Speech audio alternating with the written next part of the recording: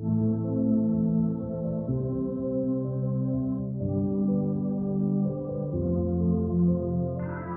Farai Chideya. I'm a Black woman, a veteran journalist with 3 decades and counting on the road, but most relevant to you and me right now, I'm an alarmed citizen. Welcome to Our Body Politic. I created Our Body Politic to seek answers to 2 questions that I've been writing and thinking deeply about. First, how can we reach Black women and other women of color so that we can know ourselves better across race, culture, national origin, citizenship and immigration status, and more, so that we can engage in saving our own lives? Second, how do we together rebuild America in ways that nourish us and our communities? I can't answer this alone. These are expansive questions that demand collective effort and wisdom. Our Body Politic is fact-based and data-rich. We will be impartial but not coy about the truth. We won't just bring you both sides, but many sides. My guest and I will help you take the country's pulse and prepare you to engage more deeply in public life. We'll also cultivate our wellness as women of color. It will be my honor to speak with you each week with the collaboration of the NPR member stations presenting Our Body Politic: KCRW, KPCC, and KQED. You'll also get to participate in the discussion using a new narrative analysis system called Speak. Speak makes it easy for you to call the show and leave anonymous messages. These will be grouped and analyzed to get a sense of how all of you are doing, week to week. I'm so eager to get to know you and to help us connect to the meaning and power of our own lives. Let's get started. The death of Supreme Court Justice Ruth Bader Ginsburg just 1 week ago rattled the nation. We grieve the death of a public figure beloved by many. Millions of Americans also fear the fresh political crisis over her empty seat on the highest court in the land. I invited 2 people to join me to discuss what's at stake for America and for people of color specifically. Lawyer April Reign is the creator of the hashtag #OscarsSoWhite. She's also co-founder of the She Will Rise campaign to champion putting the first Black woman on the U.S. Supreme Court. We also have co-founder Sabria Williams, director of operations at the Institute for Intellectual Property and Social Justice. Thank you both for being here. Thank you for having us. Thank you for having us. Can you tell us how significant Supreme Court rulings are in everyday Americans' lives, even for people who might think big government doesn't affect them? April, why don't we start with you? Sure. I mean, what we know is that the Supreme Court is the final arbiter of laws in this country.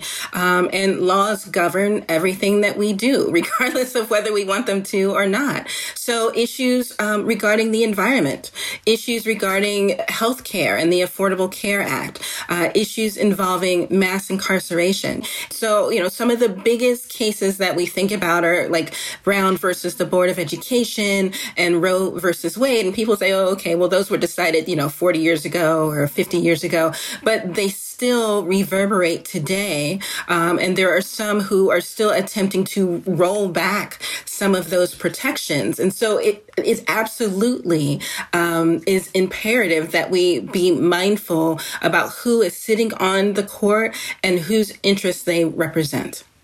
To piggyback on definitely what April was saying is that the Supreme Court, they interpret the law, right? So what does that look like if we aren't included in that? If the interpreters of the law don't look like all of the United States, what does that mean for us? That means that if there's somebody who can't understand my experience, then you're interpreting the law in the way that you've grown, in the way that you've had your experiences. And so unless we have that proper representation on the court, all of the United States is not really being represented. I was just online with some friends, and one of them said her 14-year-old daughter was just weeping and inconsolable. Does that surprise you? No, I have a 14-year-old daughter that was weeping and inconsolable. What really has said from day one that, I want to be a civil rights attorney. And so last night was very hard, hugging my baby and letting her know that, it's okay because we have, been in this fight before and we've prevailed. And so what we do know about Ruth Bader Ginsburg is she was a fighter to the end. And so she has left that legacy. And so that's what we're going to ride that wave of fight and justice and gender equality. And that's what we're going to make her legacy mean something. April, Justice Ginsburg first announced that she'd had early-stage colon cancer in 1999. And over the decade, she battled cancer in her pancreas, lungs, and liver. She tried very hard to hang on. And just days before her passing, she was quoted as saying, "My most fervent wish is that I will not be replaced until a new president is installed." So what would need to happen in Congress to prevent President Trump from appointing a new Supreme Court justice? Mitch McConnell has already put out a statement, in the same statement in which he acknowledged the passing of Justice Ginsburg. He also said that Trump's replacement the vote will be put on the floor of the Senate. And so what we need is at least 4 Republican senators to be fair and say, the vote should not come until January. But the larger question is what it's going to mean if Trump is reelected. Because what we know is that he has named 45 people to his shortlist for the Supreme Court. Only 2 of those people are Black. And one of them is the Kentucky Attorney General, Daniel Cameron. He is the only Black person of the 20 names that were announced back on September 9th. He's just 34 years old. He has only practiced law for 9 years. Imagine going to the Supreme Court after just 9 years of experience. And he is the person who refuses to arrest and charge the officers who killed Breonna Taylor. And so we could absolutely see Trump saying, I've done more for African Americans than anybody else, as he's already said, and nominate Mr. Cameron. And yet that would be a step backward, not just for Black Americans, but for all Americans, truly. The other issue is that of the 53 circuit judges, which is the level just below the Supreme Court, there are no Black judges. And the Senate just confirmed last week 3 more judges for 208 total, but only 9 are Black and only 2 are women. So systemic racism in America persists in part because our courts, legislatures, and civil services have always been predominantly white and male. And the white male experience has defined the moral compass that undergirds our laws and policies. And so that's why Sabria and I, along with Kim Tignor and Brandy Collender, have started the She Will Rise campaign to nominate and confirm the first Black woman as Supreme Court Justice. It's been 231 years. No Black woman has ever been nominated or confirmed. And we believe that her perspective is important here. Sabria, why did you want to get involved with the She Will Rise campaign? This was something that you were working on before Ruth Bader Ginsburg passed away. And how does it change your goal? I think it makes the lens more clear, right? It shows us why this is so important. And it's important because, Black women have a PhD in being Black women, right? And so that's why I wanted to join this campaign, because it's time. We have served and we sat back and we watched and we nurtured and we grew all of the people that are now, literally at the head. And we know how that works. And so we're now going to put ourselves in those places, in those spaces. There's already names that are being circulated of Black women who might be Supreme Court justices and nominees. Anita Hill, Sherrilyn Ifill. So can you talk, first of all, about who might even be nominated or nominatable, and what are the criteria for that?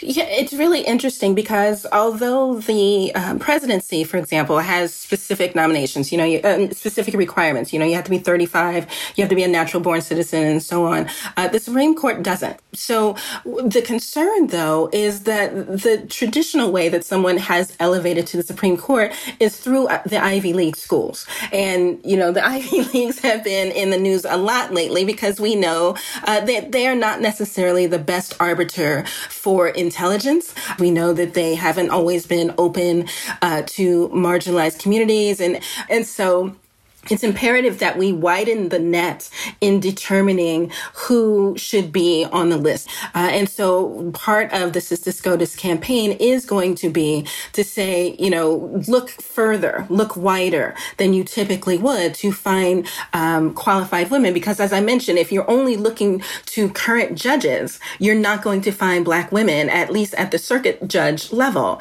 At some point, it becomes a slap in the face to Black women. Not one Black woman has ever been nominated to serve on the Supreme Court.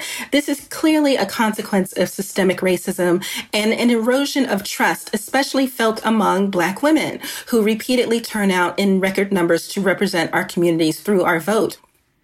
The Supreme Court is scheduled to hear Republicans' challenges to the Affordable Care Act just a week after the presidential election. Now, the ACA and Medicaid expansion have helped millions of people of color, including women, children, get adequate health coverage for the last decade. We're now in a position where the court could decide whether Americans lose health care, reproductive care, immigration rights. So many different civil and human rights are at stake and in play in Supreme Court cases. So lay it out for us. What do you think could happen now? I mean, we would lose greatly. Our rights would be trampled upon in ways that we probably haven't seen in our lifetime, because Roe v. Wade was, I think, when I was born. I mean, so I've never known a time when I didn't have a right to my own body choices. And so thinking around the Supreme Court is always an afterthought. We're only thinking about it right now because Ruth Bader Ginsburg passed. We have to start thinking about this as we're thinking about every other part of our lives, because this is the long game. I would hope that every American becomes involved in this fight, because it truly will affect them. And if it doesn't, it affects someone that you know. And so that's why, having a Supreme Court justice who truly thinks about all marginalized communities, not just Black folks, not just Latinx folks, but also thinking about people of the LGBT plus community, also thinking about people with disabilities, whether cognitive, physical, or invisible. It has to be more than just hope, I think. It has to be action at this point. April Reign and Sabria Williams of She Will Rise. Thank you so much. Thank you. Thank you. I'm Farai Chideya, and you're listening to Our Body Politic. Coming up later this hour, I feel that right now my expertise is needed most in my home country, which is the United States. Our first in a series of conversations with public health experts and doctors who are saving our communities. This is Our Body Politic, and I'm your host, Farai Chideya. Fact: Black women are a strategic voting bloc. Fact: there are not many persuadable voters in this election. And fact: the Republican Party has historically focused its efforts on Black men when it focuses on the Black community. One more fact: the Democratic Party needs Black women not only to show up at the polls, but to bring friends, daughters, and mothers, as we characteristically do when we're excited about a candidate. These realities pave the road ahead to the election. So what can the two major parties' presidential campaigns do to secure the support of Black voters? We invited two political insiders to drill down on the thinking and strategies candidates must be weighing right now. Aaron Haynes is a veteran political journalist, editor-at-large at the 19th News, and I am so happy to say a contributor to Our Body Politic. We've also got political ninja Jess Morales-Roqueto. She was the lead digital political organizer for Hillary Clinton and Stacey Abrams, and now civic engagement director of the National Domestic Workers Alliance. Hi, Jess. Welcome. Hi. So excited to be here. Aaron, glad to have you with us. Thanks so much. Glad to be here. So we are just weeks from the election. What is the status of the race from where you stand? Yeah, I mean, I think of this time as the time where people really start freaking out. If you thought Trump was going to win, now everything is going to tell you that Trump is going to win. And if you thought Biden was going to win, everything is going to tell you Biden's going to win. But where I actually think we are is really in a race that feels incredibly volatile. There are lots of voters that are still up for grabs, not about who they're voting for. I don't think there are any persuadable voters in this election, but actually about whether or not they will vote. Aaron, what about you? Yeah, I mean, I think Jess is right that we are talking about persuasion and turnout, but not persuasion in terms of trying to get, voters to go for Trump or Biden, but to show up, especially in the middle of a pandemic where people are balancing their public health concerns with the health of this democracy. Listen, all of that is factoring into how voters are headed to the polls or whether they think that their vote is going to matter or not. One of the reasons we started Our Body Politic was to talk about what I consider a super demographic of women of color, heterogeneous in terms of race and ethnicity, income, party preference, national origin, religion, just to name a few. But despite this diversity, I feel women of color in aggregate are underserved by our political system. Would you agree, Jess? Oh my gosh, absolutely. Women of color are key to winning elections. We are key to taking back the Senate and the White House in 2020. Black women specifically vote higher than any other group in the U.S. But what I call big white data would really have us believe otherwise. There is such an anti-Blackness in the political data world. It devalues Black women's vote. And that actually means that campaigns don't invest in Black women. One of my biggest proof points on this is Wisconsin in 2016. The margin of victory in Wisconsin for the presidential, so what Trump won by in Wisconsin, is less than the amount of registered women of color voters in Wisconsin that is overwhelmingly Black voters who didn't vote. If you're already registered, that means that actually what happened is not like you're apathetic. It's actually that we didn't convince you to come out to vote. We didn't give you a reason to come out to vote. This is not like a rocket science problem. This is like a racism problem. And Erin, you have a long history of working for major news organizations and covering race and politics. How do you think about this whole question of how the political system, especially the two-party system, serves women of color? The reality is that women, as we know, are the majority of the electorate. And we know, as I have asserted for the better part of at least 2 years now, if not longer, that Black women are really the vanguard of the Democratic Party. And what we have seen is a shift in that electorate in particular that says we will be valued not just for our output, but for our input. Right? You have seen Black women's political leadership on full display and really the strength of Black women voters, not as, a monolith, which I feel like is, a bad word that people like to use to kind of dismiss the power of the Black vote and the Black women's vote in particular. Black women are a strategic voting bloc. And they have shown that, right? I mean, you don't have Joe Biden as your presumptive Democratic nominee weeks ahead of schedule without Black women, right? And without Black women kind of pushing, you would not have Joe Biden just saying, well, I shouldn't say just because it was huge that he pledged to put a woman on the ticket as his running mate. But really, the conversation shifted very quickly from woman as running mate to woman of color as running mate to Black woman or else. Because that was really going to make the difference between Black women simply showing up at the polls, which is something that Black women always do, versus Black women showing out at the polls, meaning that they were going to bring their sister, their sorority, their household, their, church members, rounding up those absentee mail-in ballots for people, getting PPE for people who have to stand in line at the polls, like doing the things that Black women normally do in an election cycle. But really, because, again, this is an election that's going to be won on the margins, what needs to be done to see the kind of record turnout that Joe Biden is frankly going to need if he's going to oust an incumbent president, period, but President Trump in particular. If each of you were speaking to a friend or relative who is a woman of color, and you had just one brief thing to say about what to do to empower yourself in this election, what would it be? Erin, I'll start with you.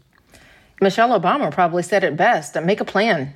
To vote. I was just talking to my mom this week and, she was running down plan A, B, C, and D for, what she was going to do to make sure that she was able to cast a ballot this year because she, in every election, doesn't matter if it's president or dog catcher, she is there.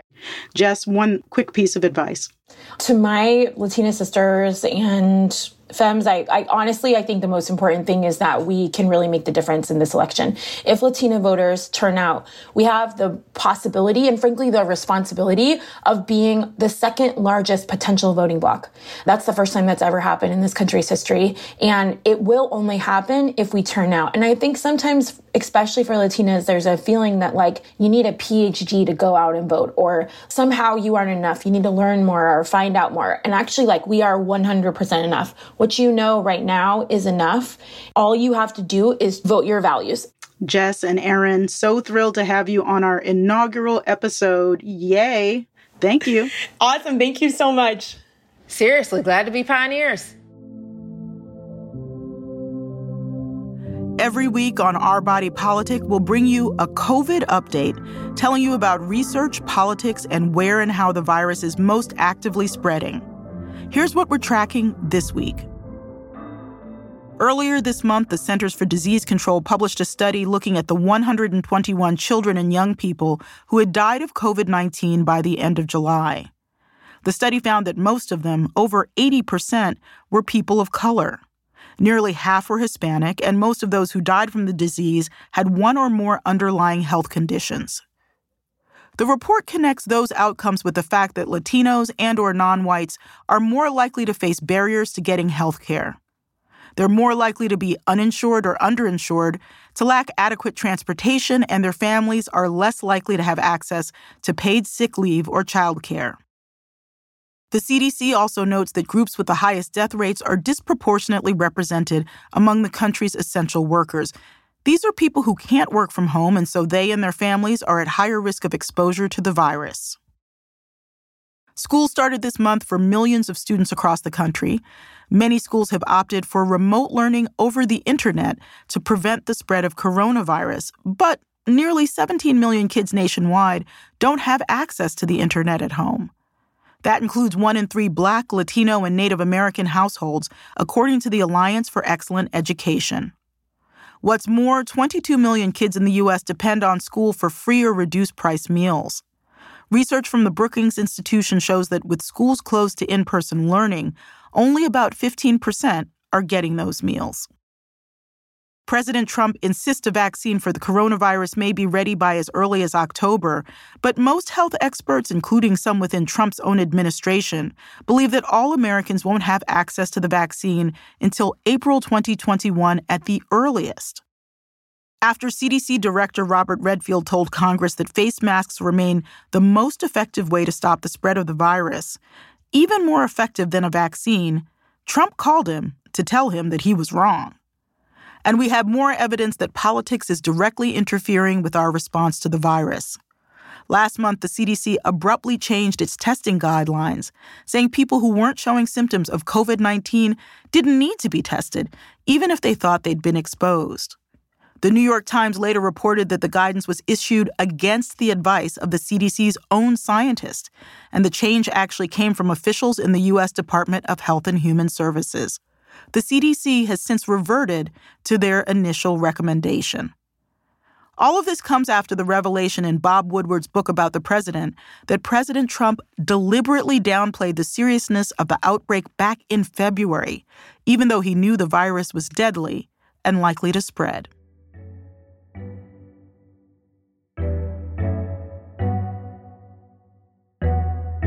For many Americans like me, the COVID pandemic has made things clearer than they've ever been.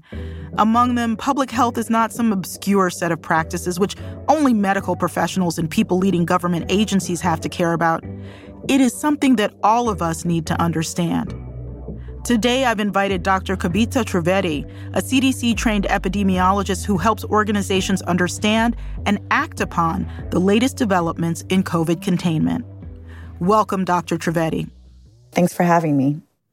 Well, I'm just so thrilled, and I'm just going to say on the air that we connected through my sister, who, like you, worked at the CDC, and I've just been incredibly compelled by the work of people in public health who are really working to save our lives at a time when it is not always valued by everyone in this society. So let's talk about your career in public health. You worked for the CDC. You were starting a stint at the World Health Organization in Switzerland, where you had planned to until March when all of this was going down. And you could have moved to Geneva, but you decided to stay in the U.S. because you felt you could do good work here. First of all, that's amazing. Secondly, what do you do? My background is training at the CDC as an epidemic intelligence service officer, and then working at the state health department here in California, helping to manage outbreaks of antibiotic-resistant infections and manage infection control. In the last 6 months, my expertise in infection control has become quite popular and in need, I would say. And so now I have many organizations where I am guiding them on kind of grappling with all the science coming out around the pandemic and understanding the epidemiology, as well as then how to apply the science and the epidemiology to how their organizations continue to function during the pandemic. I think it's important for me to continue bringing my voice to educate people on public health. And one of my superpowers is taking epidemiology and science and being able to boil it down into information that anybody can swallow, translate, absorb, and then implement in their everyday lives. I feel that right now my expertise is needed most in my home country, which is the United States. When we spoke over the phone for the first time, you told me a story about one of the places you advised having people of color and white employees. And when the pandemic broke out in the US, there was a difference in who showed up. Can you tell us a little bit about that? Yeah, so one of my clients is an agency that cares for mentally ill and developmentally disabled persons.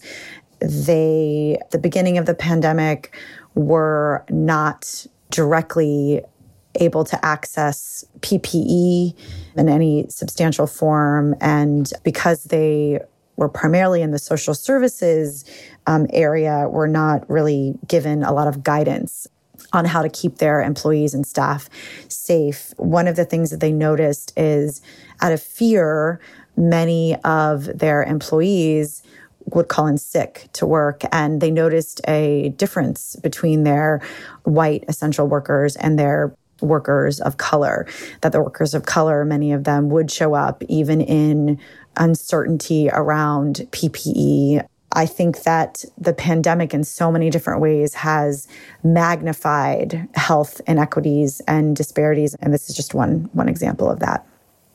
Is there any reasoning behind why there was such a difference in the white employees and the people of color employees showing up? Do you think it's lack of information, lack of work ethic, privilege? Yeah, I think there are probably a lot of reasons. We have now clearly seen that African Americans, Latinx communities are disproportionately affected by the pandemic in so many different ways. And I think being underinsured, uninsured, having less healthcare facilities in these communities of color, having less access to testing centers, I think all of these issues as social determinants are certainly affecting the ways this pandemic is playing out in our communities of color. What else do you think we need to be talking about when it comes to how different races and ethnicities are coping with the pandemic, either as patients, as families, as healthcare providers? I think one big issue I see is certainly a lack of understanding around the pandemic. We are seeing this kind of across educational levels, but certainly a lack of being able to reach out to these communities that are being disproportionately affected. So, trying to educate people within communities of color, trying to make them understand that wearing a face covering will protect them and will also protect others.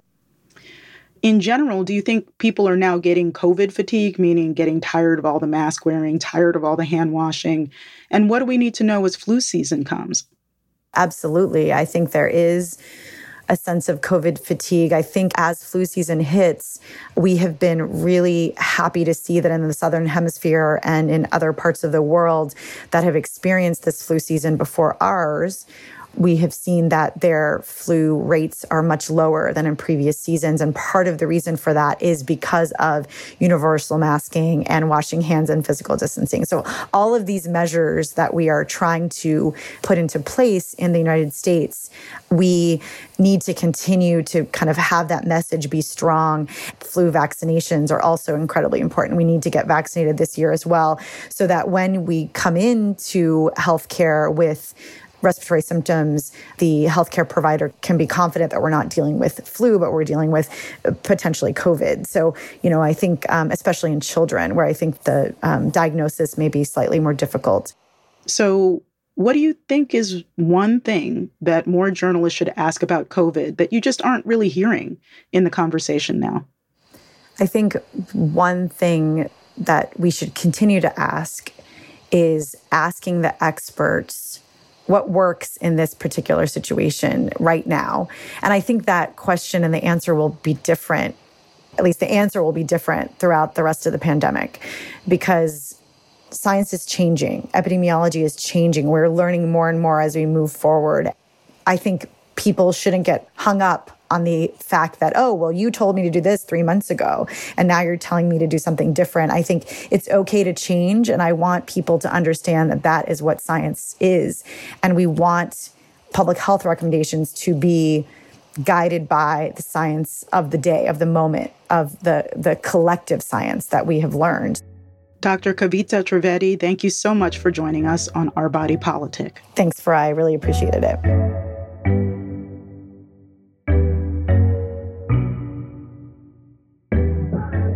Each week after you listen, I want to hear from you.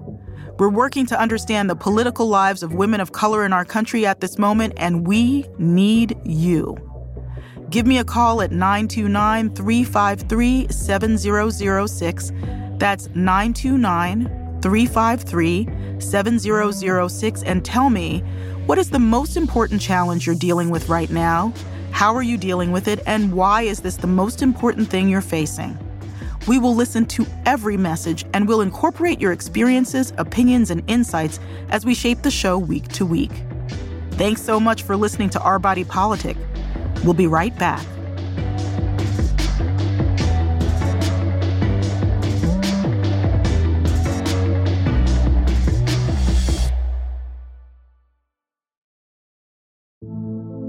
You're back with Our Body Politic.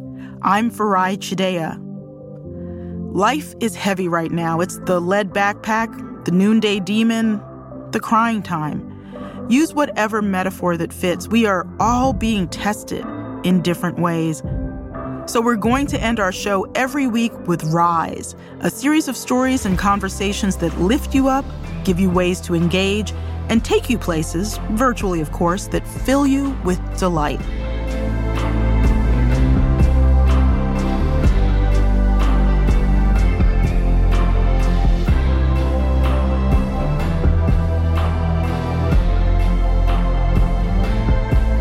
If you're a sports fan, you've probably heard of Naomi Osaka, the tennis superstar who has blazed a trail through the sport, leading to a Grand Slam in which she faced one of her idols, Serena Williams.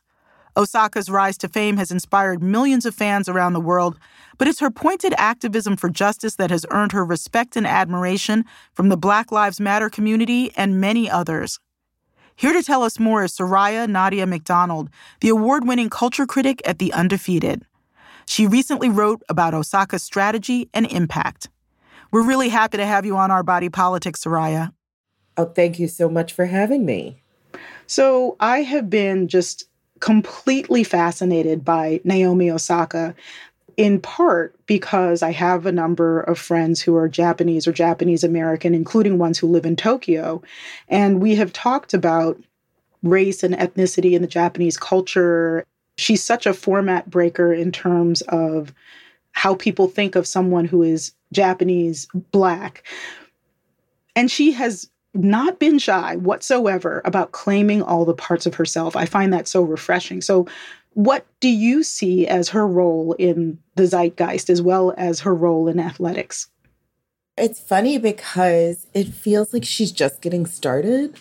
It's just been amazing to see her sort of progress and the way that she thinks about herself and her celebrity and how she can use it.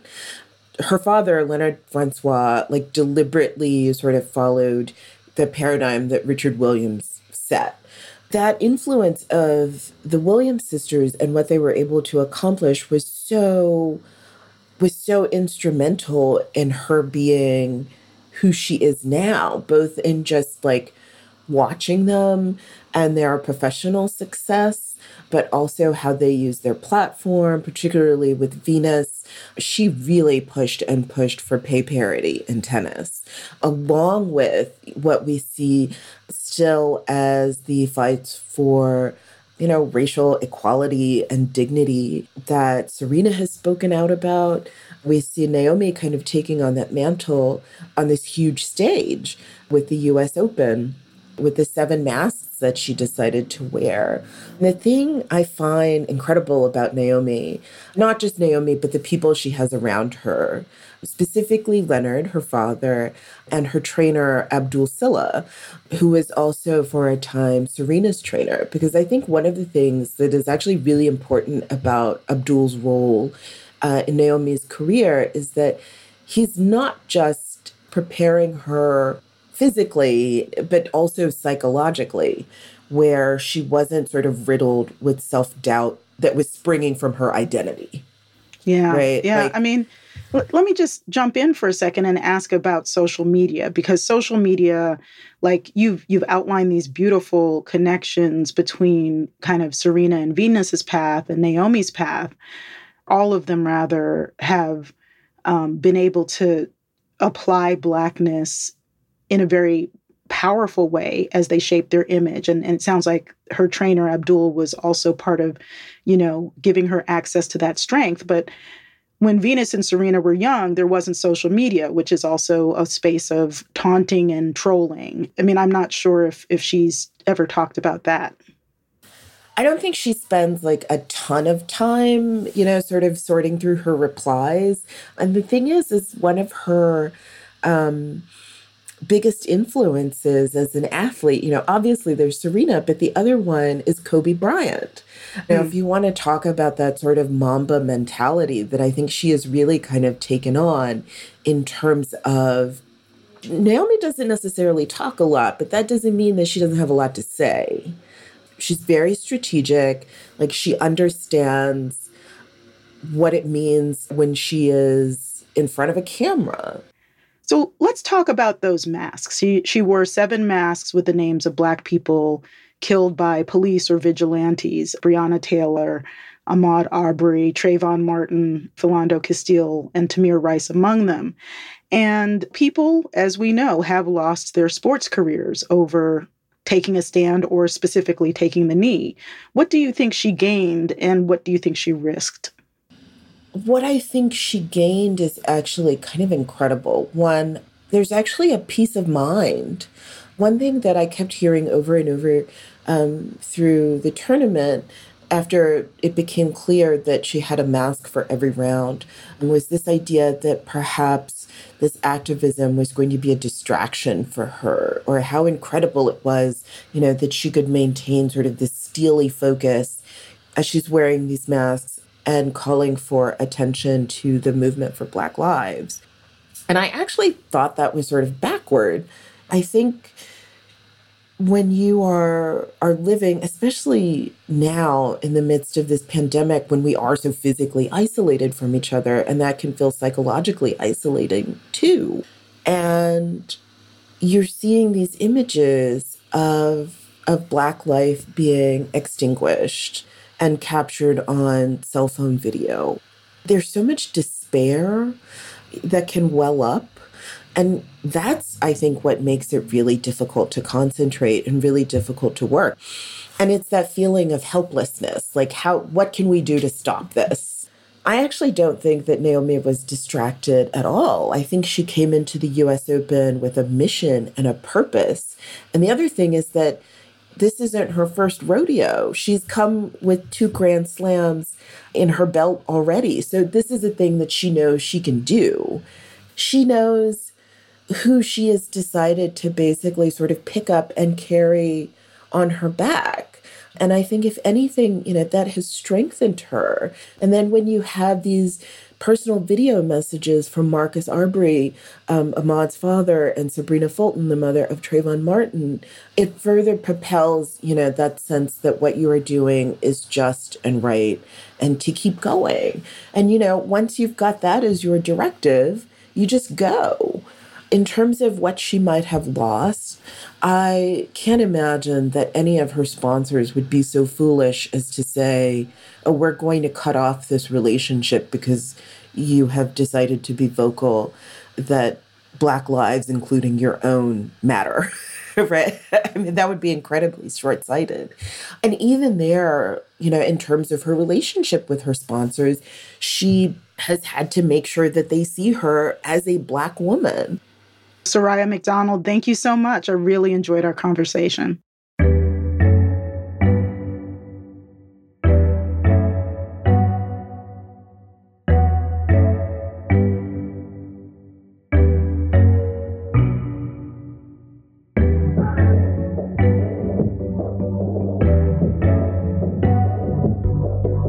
Alfre Woodard is an award-winning actor with, among other things, 4 Emmys, plus she's an Oscar nominee. Her prolific career as a producer and star spans decades, including roles in Spike Lee's classic Crooklyn and the film 12 Years a Slave. She's also deeply involved in causes she cares about. This year, she's using her platform to raise awareness of the 2020 census. I started by asking her, how do you persevere in such important work during a pandemic? Well, one of the things that isolation has given us is the ability to crowd more things, important things that need to be taken care of into a day, because we don't have to park, we don't have to travel, we don't have to go into spaces. So it's allowed us to be able to do more work, healing work we really need. Right now, as you know, Farai, there is so much need and so much uncertainty and fear. What we are able to do now is to get very active. That cures it all. So when people talk about feeling unease, we all say, okay, get busy. There are things to do, and that gives you your power, and it also gives us progress. Causing good trouble. So you are pushing for people to get counted in this year's census, and we have a number of legal battles over how long it goes on. But how did you get involved, and what are you doing?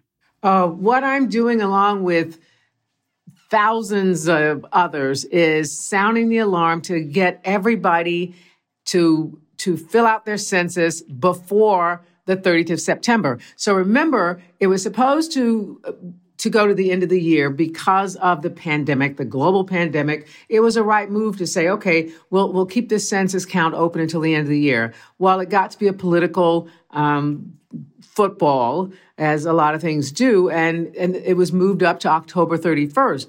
Most people are concentrating on trying to stay healthy, trying to navigate without employment. So many people are out of their jobs. So many people are putting their lives on the line daily to keep the country rolling. So people aren't really focused on that. What we're trying to do is to make sure that everybody knows you only get that count once a decade. So COVID exposed so much wanting in our society, so much lack and need. People were getting sick, but they'd have to go 3 hours to the nearest hospital, and there are not enough hospital beds. Everything that the census covers and counts, that $1.5 trillion that goes across the society, that is taxpayer money that we're all due. Well, the people that didn't get counted in the 2010 census, they are the ones that are suffering most. And so what we're trying to say is, we know things are tough, but you got to get in there. It takes 7 minutes, but you got to get in there. It determines not only schools and roads and transportation, bus routes, all of those things that a community needs. It provides also the count of how many people represent you in the Congress. and in your state legislatures. We can't have 10 years go by without addressing the needs of the vast majority of Americans. You've talked a little bit about the stakes for people of color and women of color. What do you think some of the barriers to participation might be? And, just like if you could speak sister to people who are in my neighborhood, which is a very multiracial, predominantly Black, predominantly working class neighborhood where people are being evicted sometimes, even despite moratorium, what would you say? Okay, and not only am I going to speak sister to the sisters, but I want to include our Latino sisters, our Asian American, Pacific Islanders, Indigenous sisters, and women all together. The reason people are undercounted is that they have not always had cooperative and respectful relationships with the government. So it just comes from generations of being suspicious. But what we're telling people is, first of all, there's not a citizenship question on this census. The other thing is, if you have a cell phone, if you paid a light bill or a water bill, the government already knows where you are. So nobody's coming for you. As a matter of fact, it was so interesting, Farai. I did this thing, tracing my roots, and I saw a document where my great-grandfather, back in the 1840 census, he was listed, as being enslaved on a plantation.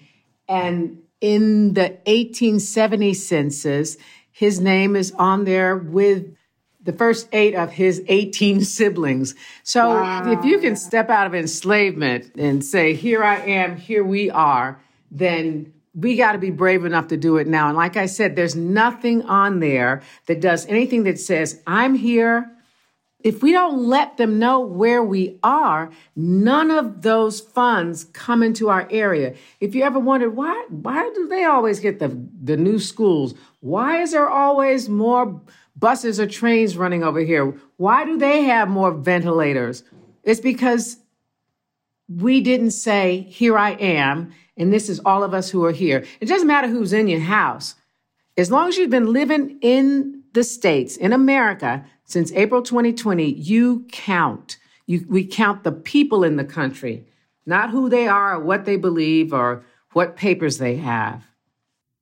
Yeah, what you're saying resonates powerfully because my family is really into ancestry and we have census records of many different generations, these beautiful handwritten documents, I believe you're from Tulsa, Oklahoma. Yes, I am. I'm from Tulsa, and my mom's people are from Texas. I'm related to a 16th of the population in Texas. And my father's people were Texans, and they ran for land when Oklahoma became a territory. So all my roots are there. How do you think your upbringing influenced your desire to really stay engaged in our civil society and make things better? My father's people were landowners, like I said. My mother's people were sharecroppers. And one of the things they both had and raised us with an awareness of is that the land is a great equalizer. And if you have a great harvest that year and your neighbor or anybody in your vicinity doesn't, their crops fail, it is your privilege to be able to feed that family for that year, not your leftovers, but the same thing that's on your table. I didn't decide to be a social activist. It's like, that's what I know. That's what I was raised to believe. Life, the value of life is to live it together. I tell stories because I want to lift all of my sisters and my brothers the same way that griots have always done, telling the people stories so that they could see themselves, they could reflect, they could understand themselves best, and therefore bring health to our community and the wider community. So I'm your sister. I love it. Alfre Woodard, thank you so much for spending time with us.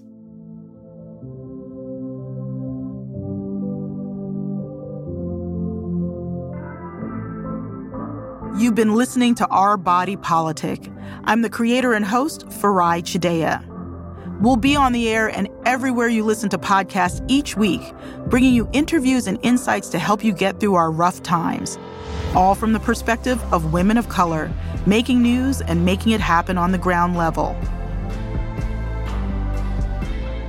Coming up next week, Black Lives Matter was a hashtag that started after the death of Trayvon Martin. To find each other online, we were organizing, we were getting out in the streets. Our enemies, and in this case, Russian agents, those that are hostile to the United States, but not necessarily hostile to African Americans, but more the project of the United States. What they started to do was also use the hashtag. So it was this case where you thought that you were communicating with Black and brown people. We were down, we were going to defund the police, but we actually had bad actors. Disinformation campaigns by foreign powers date back to before the 2016 U.S. election. So what's happening in 2020, and how can people of color defend ourselves this time around? Thank you for listening to Our Body Politic. I'm the creator and host, Farai Chideya. Our Body Politic is presented and syndicated by KCRW, KPCC, and KQED. It's produced by Lantigua Williams & Co. Juleka Lantigua Williams is executive producer. Paulina Velasco is senior producer. Cedric Wilson is lead producer and mixed this episode. Original music by Kojin Toshiro. Michelle Baker and Emily Daly are assistant producers. Production assistants from Virginia Laura, Kat Hernandez, and Dinesh Matani.